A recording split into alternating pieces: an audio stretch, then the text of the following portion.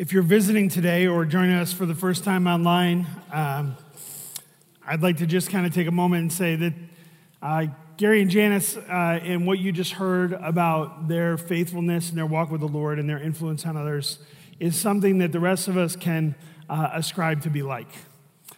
So if you're walking in and thinking, wow, that was emotional and I don't know these people, here's what I would say to you. I would say, talk to somebody who does, and then as Gary and Janice move on to what God has for them next, others of us in our church family will need to step into places of service and step up. No one or two individuals are going to be able to fulfill all the things that Gary and Janice have done here, and while we will miss them, we are thankful for more opportunities to continue to serve the Lord and continue to see what He's going to do here, and also continue to hear about what He's going to do with the next place that they are in North Carolina. So you can be praying for us as a church family, as others need to step into roles for leading Little Lamb and leading our TGP Kids program, and we will greatly miss Gary on our elder board, and just as a friend for both of them as well. So we're thankful that the Lord has had them here for the last 21 years, and we pray that He would continue to bless them as they go. We're going to look into Nehemiah. So you can turn in your Bibles with me to Nehemiah chapter 2. We're going to cover the first 4 verses today. You maybe have a scripture journal with you that you've gotten in past weeks, or maybe you grabbed one on your way in today. You are more than welcome to take one of these and keep it. If you're visiting or if you're just joining us, we would love for you to be able to keep your notes there, walk through this time with us. As we walk through God's Word, the hope is that we continue to be in God's Word daily. And that as we are in God's Word daily, He continues to reveal things to us and show us things. And then we get to gather together and kind of walk those things through together. So we're going to do the first 4 verses of Nehemiah chapter 1 today. And we're picking up where we left off last week. Nehemiah has come out of a time where he has been repenting for himself and his own personal sins and the sins of his family. He's also spent some time repenting to the Lord for the sins of the people corporately. And after he was done kind of working that process through as he's repenting to the Lord, he then walked into a time of remembrance. And he is reminding himself, all those that are listening to him, and even maybe trying to remind the Lord of the Lord's promises to his people. And how those promises for Nehemiah were the bedrock of what Nehemiah was banking on for this next phase of his life. That God would always fulfill what God has promised to do. And what God has promised to do for his people is to be their rock and their fortress. And in this particular moment, Nehemiah was exposed to the fact that the people of God were a little bit in shambles. And the city of God, Jerusalem, where those people gathered regularly to worship and adore him, that place was in shambles. The walls were falling down. The gates had been burned. And it was a mess, and it was not honoring to the Lord. So in that moment, Nehemiah, he's not seeking earthly fame and recognition for himself or for God's people.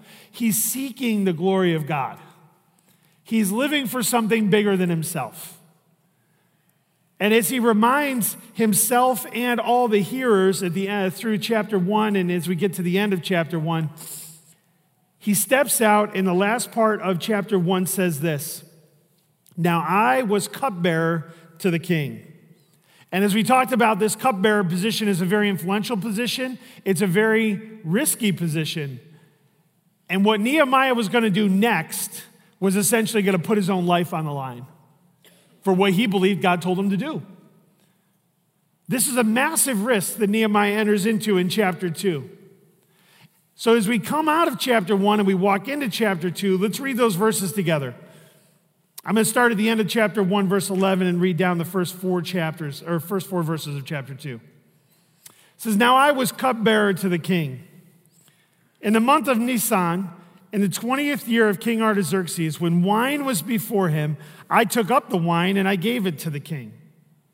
Now I had not been sad in his presence. And the king said to me, 'Why is your face sad? Seeing you are not sick, this is nothing but sadness of the heart.' Then I was very much afraid. I said to the king, 'Let the king live forever. Why should not my face be sad when the city, the place of my father's graves, lies in ruins and its gates have been destroyed by fire? Then the king said to me, what are you requesting? And so I prayed to the God of heaven. We're going to look into God's word and see what Nehemiah is kind of walking through at this particular point when he does actually move from repentance and remembrance, and then the risk involved in him making his request to the king. Before we get all the way into that, I want to start with this particular phrase. Faith and patience go together for the people of God. Faith and patience go together for the people of God. And I think sometimes we can see those two as opposites or things that work against each other, where faith seems like I have faith, I should move, I should act. And patience feels like that's when I step back and I sit down. But the interesting thing about God's people, and Nehemiah gives us this example here, is faith and patience work together for the people of God. How do we know that? This first couple words in verse 1 of chapter 2, it says in the month of Nisan. And if you look back to chapter 1, verse 1, he starts his letter here, his recording of history, by saying, now it happened in the month of Chislev. And the time between the month of Chislev and the month of Nisan in the ancient calendar is 4 months. So sometimes I think it's easy to read God's word and just think, well, we got done with chapter 1, chapter 2 starting up next. But what we have to remember is Nehemiah called us to pray. And when Nehemiah saw the need for God's people and for God's glory to be restored in this world, he stopped, he waited, he fasted, and he prayed. And not just overnight, for 4 months. For 4 months, Nehemiah waited to say what he needed to say. That's a tough one. Anybody else struggle like holding on to what they know needs to be said next? A couple of you are honest, okay? You get in these moments, Nehemiah's in this super emotional moment. He has his brother and others come back to him and say, Jerusalem is in shambles. God's people are scattered. They're not even worshiping the Lord the right way. The influence of other countries around them and the pagan worship has kind of crept in, and it is a wreck, Nehemiah. And Nehemiah knows something needs to happen. But one of the first lessons we need to understand is faith and patience are part of God's plan in our life. We can believe him while we wait. We can believe him while we are looking for the opportunity that he brings into our lives to do the next thing. Not just what we can think of to do next, but what he has for us to truly do next. Because in waiting and believing in that faith piece in the midst of patience, we're going to see what works together for God's people. When faith and patience come into play in the life of the believer, then when things happen, we know it's God's hand doing it. We know it's him that has moved. We know it's him that is providing whatever comes next.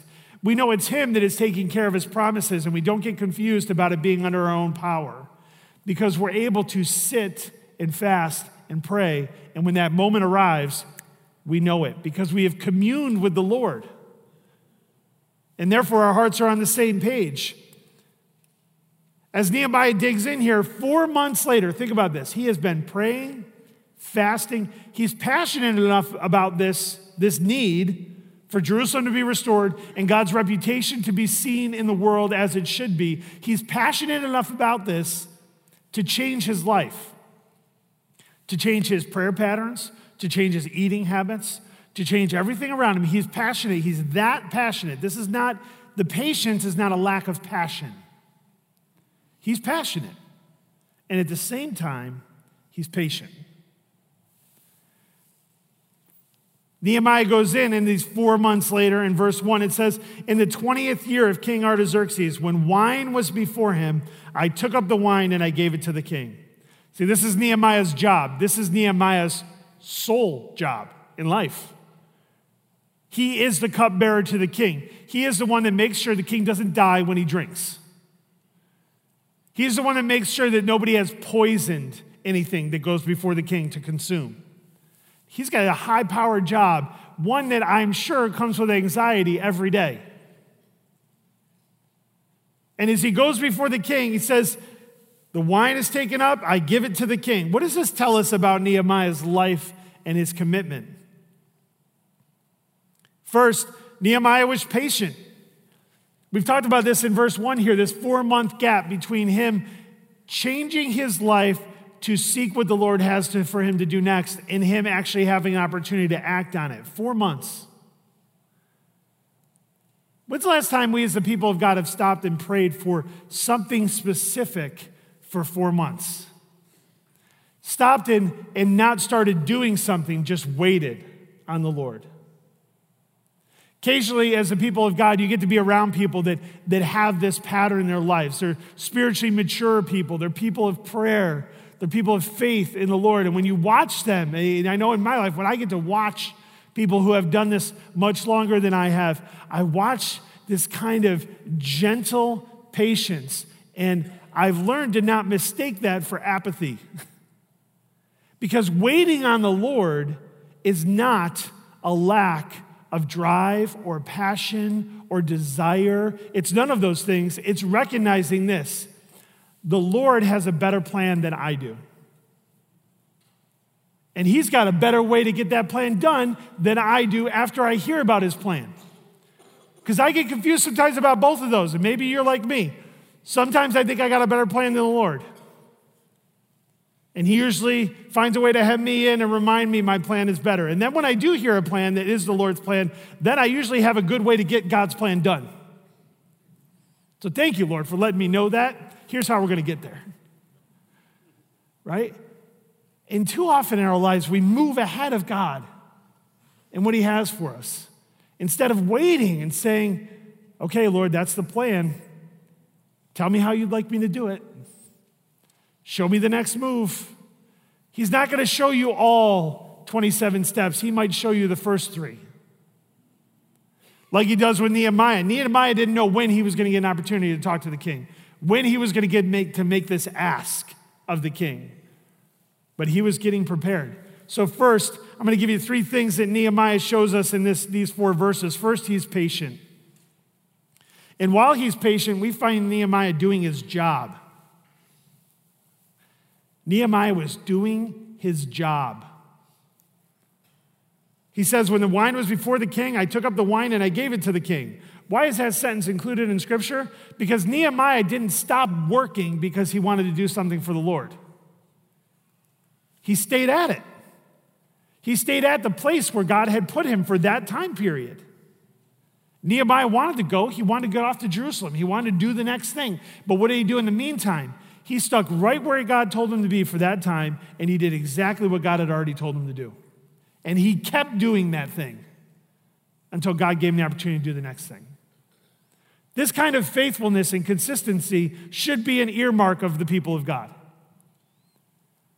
Too often I talk to Christians, and when I talk with them, they think, I know what God wants me to do next. I'm just going to kind of pull out of everything. That's not what God tells you to do.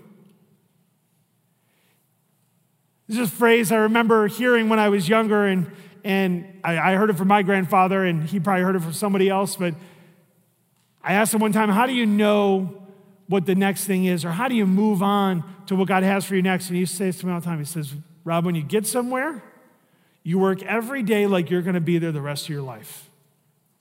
Until God picks you up and moves you, and as soon as you get to the next spot, you work every day there like you're going to be there the rest of your life. And that's what we see Nehemiah doing here. Nehemiah knew what needed to happen for God's people, and Nehemiah knew that he was probably called to be part of it, but he didn't all of a sudden stop doing all his daily responsibilities. He showed consistency and character and faithfulness and where God had him right then. And I'm convinced that's why God uses him next, because he was faithful right where God had put him then.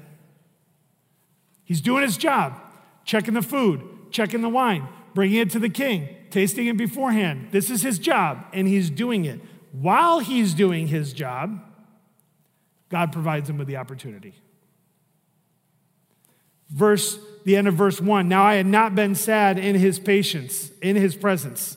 So as Nehemiah is being patient, he's before the king every single day, multiple times a day. You got to remember, nothing goes in front of the king, food or drink-wise, without Nehemiah. So Nehemiah's in front of the king a lot. But something changes this time. Verse 2, the king said to me, why is your face sad, seeing you are not sick? This is nothing but sadness of the heart. See, for the cupbearer to the king, the only way that the cupbearer wasn't allowed or wasn't expected to be in the presence of the king whenever the king was eating or drinking was if the cupbearer was sick, because you didn't want to get the king sick. So since the king knows you're not sick because you're here. If you were sick, you wouldn't be here. So you're not sick, you are here, but there's something on your face that's telling me you're sad. And this, in the ancient world, especially in front of the king, was a negative thing. Having a grim, depressed, sad look on your face in front of the king could get you killed. Because the king would assume you're unhappy to be in my presence. So Nehemiah, after all these years serving the king, and after these 40 days of prayerfully considering what to do next, some of what Nehemiah has been working through personally starts to show on his face. And the king says, why are you sad? And literally the translation here is kind of funny. Every once in a while you get a good sense of humor from the Lord. If you translate the original directly into English, the phrase is actually, why is your face so bad? That's the direct quote here, okay? So, why is your face so bad? So, I think if somebody said that to me, I'd probably think, this is all God gave me. This is what I got, right? But Nehemiah, he's here. There's this countenance shift for him. He's always been cheerful, encouraging, thankful to be in presence of the king. He's had to enjoy his job. And even when he didn't enjoy his job, he's not supposed to let anybody know he doesn't enjoy his job. There's a difference here that the king notices. And the king says, why is your face sad? Seeing you're not sick. This is nothing but sadness of heart. And what is Nehemiah's response? This is how we know that this is great risk for Nehemiah. He says, then I was very much afraid. I'm afraid. In this moment, I've shown sadness before the king. The king doesn't have to ask me anything. The king could just send me out of his presence and I'd never be heard from again. But because Nehemiah had spent so much time with the Lord around this specific topic and calling that God had given him, Nehemiah, our second point today, was prepared. Was he afraid? Sure. There's fear involved. Preparation doesn't always take away fear. But it does allow us to act in a way that we are prepared to follow the Lord in, even when we are fearful.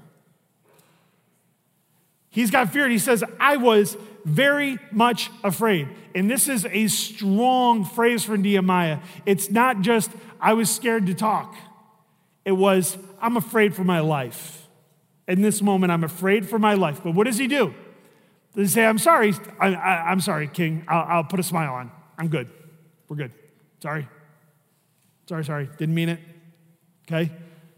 You misread it. I'm not sad. I'm good. I'm fine. Let's just keep going. Here's your drink. Here's your meal. No.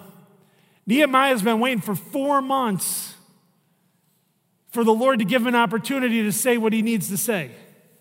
And he's been waiting and praying and fasting and patiently expecting that when the Lord gives him the right opportunity, he would know it. And this is it. King says, you look sad. What's going on? He's scared to death to say what he's going to say next. He's literally scared to death. Verse 3, he is prepared to respond. He said, I said to the king, let the king live forever. Right? This is Nehemiah like, don't kill me. Okay?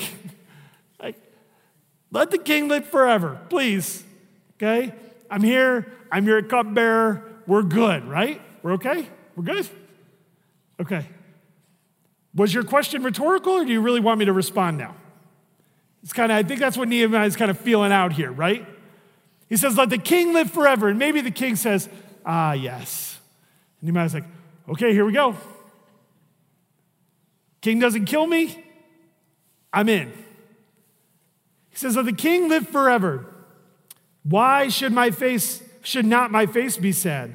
When the city, the place of my father's graves, lies in ruins, and its gates have been destroyed by fire. And then Nehemiah holds his breath. What's going to happen? This could have been seen as disloyalty to the king. This could have been seen as Nehemiah cares about somewhere else more than he cares about being here in the king's presence. Nehemiah cares about some other place more than he cares about the king and the king's palace and the king's kingdom, which he's supposed to be serving. This could have been seen as disloyal, and the consequences would have been very dire for Nehemiah.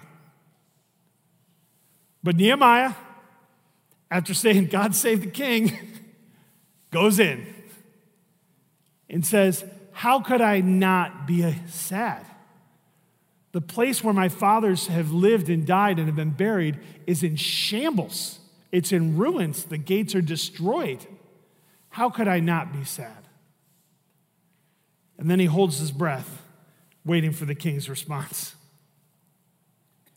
Nehemiah has shown patience in waiting for the Lord. Nehemiah has showed preparation, knowing that eventually God was going to give him the chance to say what he needed to say. Patience leads to opportunity. Okay? If you're writing down, write that down. Patience leads to opportunity. And the best thing about being patient with the Lord and listening and waiting for him is that opportunity comes in God's timing. Patience leads to opportunity in God's timing. What Nehemiah said here was risky, but his message was clear and he was direct because he had spent time with the Lord and been prepared to answer when asked. See, this goes forward into our lives. How does this affect us? Not many of us are going to stand before the king, giving him his glass of wine and his meal, right? And holding this kind of a position. So how does this actually connect to us in everyday life? See, Nehemiah's request to the king was a huge one for God's people. It was a huge one for the future of the Israelite people, for the future of God's glory. This is a big request. But here's what we need to understand in our own lives. If we don't spend time with the Lord, if we are not patiently preparing ourselves to respond when God gives us opportunities, we will miss the chances to do very important things. And I don't mean influence a king. I mean influence someone to understand their king. See, we will miss the chance to talk about Jesus if we have not prepared ourselves to be ready to respond when God brings the opportunity in front of us. Anybody ever missed one of those? You walk away and think, man, I should have said something there. Now, thank the Lord that he works in more ways than just us. So those chances are not lost on him. He will work his plan in people's lives. But for us, I don't want to miss those chances. Nehemiah didn't wake up this morning saying, this is the day. I'm going to walk in there and I'm going to tell the king what's going on. No, Nehemiah prepared to do his job, to show up and be consistently faithful where God had put him. And he had spent time praying, fasting, and listening to the Lord. Then when the opportunity came up, he's like, this is it. I've been asking the Lord for it. I've been preparing my heart for it. I've known what God would like me to say when this opportunity arises, and I'm ready, and he does it. See, this is where we should be as the people of God. We should be prayerfully praying for opportunities to talk about Jesus. We should be thinking about what it looks like to respond when the opportunities arise and when they're there. So we're not caught off guard. Nehemiah wasn't caught off guard even though he didn't know ahead of time this was going to happen. He wasn't caught off guard because he'd been waiting for 4 months for this to happen. We should be waking up every day asking the Lord, give me an opportunity today. Give me an opportunity today. We should be pausing in the middle of our day at lunch and saying, Lord, give me an opportunity this afternoon. Please show me an opportunity. And if we are consistently asking the Lord for the opportunity to do what we know he's called us to do, when the opportunity arises, he'll let us move. Like Nehemiah. He was patient. He was prepared. Nehemiah's personal fear did not stop him from doing what God had made clear. He was patient, he was prepared, and he was scared to death. But he did it. There's fear involved when we talk to people about what we believe. I get that. There's fear involved. You could get rejected. I mean, you're not going to get rejected like Nehemiah could. I mean, he could have got his head chopped off. But you could get rejected, and that affects us, right? Nobody wants to be rejected. Nobody wants to be ridiculed. Nobody wants to be turned away. I understand all those things. But in the midst of our fear, we cannot stop doing what God has told us very clearly to do. Very clearly. Go and make disciples of all nations, baptizing them in the name of the Father, Son, and the Holy Spirit, teaching them all that I have commanded you. And lo, I am with you always, even to the end of the age. It doesn't get a whole lot clearer than that, folks. That's our marching orders. That's it. If we know with clarity what God has told each and every one of us to do, we should spend every day preparing to do what he's called us for. And when the opportunities arise, we'll be ready. Patient, prepared, and prayerful. Let's look at verse 4. The king says to him, "What are you requesting?" And you can hear Nehemiah. I'm reading this and thinking to myself, I can hear Nehemiah exhale, right? In front of the king, he says, "Why is your face so bad?" He says, I've got to be sad. The place where my father's buried, where my ancestors served the Lord, it's in shambles and God's people are a mess. That's why I'm sad. And then he stops. And the king says, "What are you asking?" And Nehemiah breathes and says, "What?" He says nothing. What does he do? He prays before he talks. Does Nehemiah know what he wants to say? Oh yeah, he knows what he wants to say. He's been rehearsing this in his mind for months. He knows exactly what the ask is. But even before moving in this moment, Nehemiah prays. King says, "What do you want, Nehemiah?" And Nehemiah prays. This is one of the things the Lord has for us throughout all of this time that we're going to spend in Nehemiah or any other place in Scripture that you go, is the people of God consistently, prayerfully come before the Lord before they do anything. Before they do anything, they pray. Prayer preceded the request.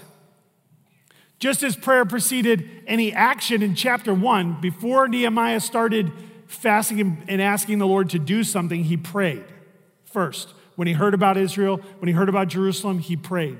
So before he did anything, he prayed. Now he's before the king, and he's on the edge right here. But before he answers the king's question, he prays. And prayer can take on a lot of different forms. I am confident enough to say Nehemiah didn't start praying out loud in front of the king. I'm pretty sure that's not what happened here. Okay, now I don't know, I wasn't there, and they didn't write it down. But Nehemiah responds pretty quickly to the king. There's not this huge awkward pause. He doesn't say, "Hold on a second, king. I'm going to pray. Mind joining me?" No. This is the life of a man who is consistently praying. Continually in prayer. Because prayer can take on lots of different forms in our lives, right? You can pray verbally out loud by yourself. You can pray corporately in a group of believers. You can pray over someone who's hurting, maybe when they know the Lord or maybe they don't. You can pray in lots of different ways, and you can also pray silently and quickly. And I'm pretty confident Nehemiah's prayer was probably, "God help me." And then he answers, "God help me right now." And he opened his mouth, and he might have said also, "I'm going to open my mouth, Lord, you talk." Because saying the wrong thing in this moment is life-threatening. So Nehemiah stops. He prays. This is something that we see throughout Scripture, and later the Apostle Paul encourages us by saying this phrase, that he is never ceasing in prayer, that we should be praying without ceasing. And that doesn't mean that we spend 24 hours a day on our knees talking out loud to the Lord. It means that is part of your prayer life. You need to have those moments. And you also need to be talking with God all the time. Prayer isn't a block in your schedule. Prayer is throughout your schedule. And if we start to live lives of prayer, like we see in Scripture, we'll start to pray all the time in all those moments. Like Nehemiah here, and he says, King says, "Why are you sad?" He answers him. King says, "What are you asking?" "Oh boy. All right, God. Answer this question for me." And today, as we're looking at God's word, we're going to stop there at the end of verse 4. And we're not going to go forward till next week, because here's why. Because I do believe that there's a lesson in those words. Then I prayed. Then I prayed. Charles Spurgeon, known as the Prince of Preachers and wonderful evangelist and pastor and preacher, has a quote about prayer I want to read for you. It says, "Prayer is the natural outgushing of a soul in communion with Jesus." Read that again. Prayer is the natural outgushing of a soul in communion with Jesus.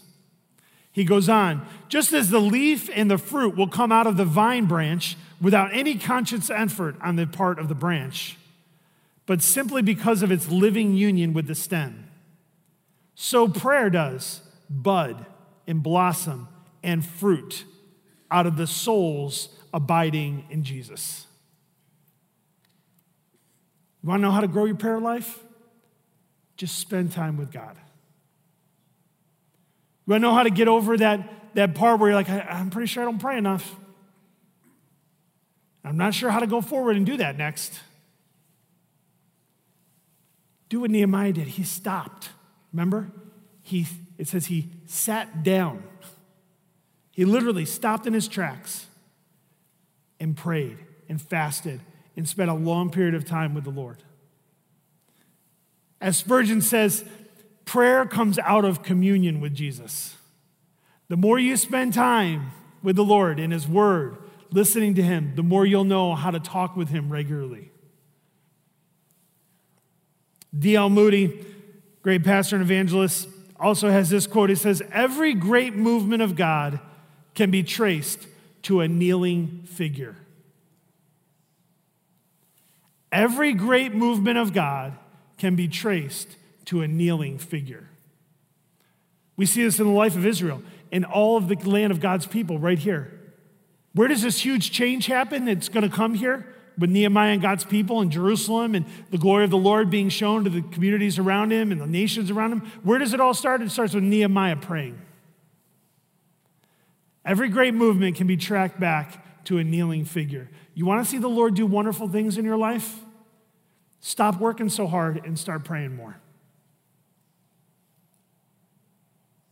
When we try to craft and manipulate things around us, it has all of our fingerprints on it. When we take our hands off and trust the Lord and wait patiently on Him, always being prepared, always being ready to respond in the opportunity when He arises it for you. But when we allow Him to guide the timeline and the actions, then it looks like God. It doesn't look like us. And that's what we see Nehemiah doing here. Every great movement of God can be traced to a kneeling figure. My prayer, and I hope our prayer together as God's people, is that we would see a great movement of God in our day, now, going forward. That we would see God move in ways that we can't even write down on paper ahead of time and prepare for us to understand, but we would be able to look back and see how God has crafted and moved amongst His people and done miraculous things around us. We've got 175 years of God's history that we get to look back on. That's amazing. But going forward, you got to know this. The reason this church exists 175 years later is because there's been a lot of people praying. A lot of people praying before us, before we were ever here. And hopefully our grandkids and their grandkids look back and say, there's always been a lot of people praying. And God has continued to do great and mighty things because God's people know how to pray and wait on his timing. So as we close, I want to pray this, that we would take this, even this short little section, these 4 verses, and we would allow God to implant them in our hearts in a way that changes what we do right now, this afternoon, tonight before we go to bed, tomorrow morning, and every day going forward. That it would change us. Encountering how God works and encountering the living, breathing Word of God that moves and acts today, and the Holy Spirit that wants to work through all that He's teaching us means we need to change. We need to be willing to take what God's given us and allow our lives to look different. So I'm not sure how God's asking your life to look different this afternoon or tomorrow morning. But you know, and you know what he's telling you. And if you don't, come talk to one of our pastoral staff or somebody that you trust that's spent time with you and have them listen to the Lord with you and help you move. Because listening to a sermon on Sunday morning isn't going to fix it, folks. As much as I might like to think so. It's not. Us taking what God's showing us and changing our lives in light of it is how God's going to work. And every great movement can get tracked back to people on their knees. So let's be people of prayer. Let's come before the Lord before we move on in our time together.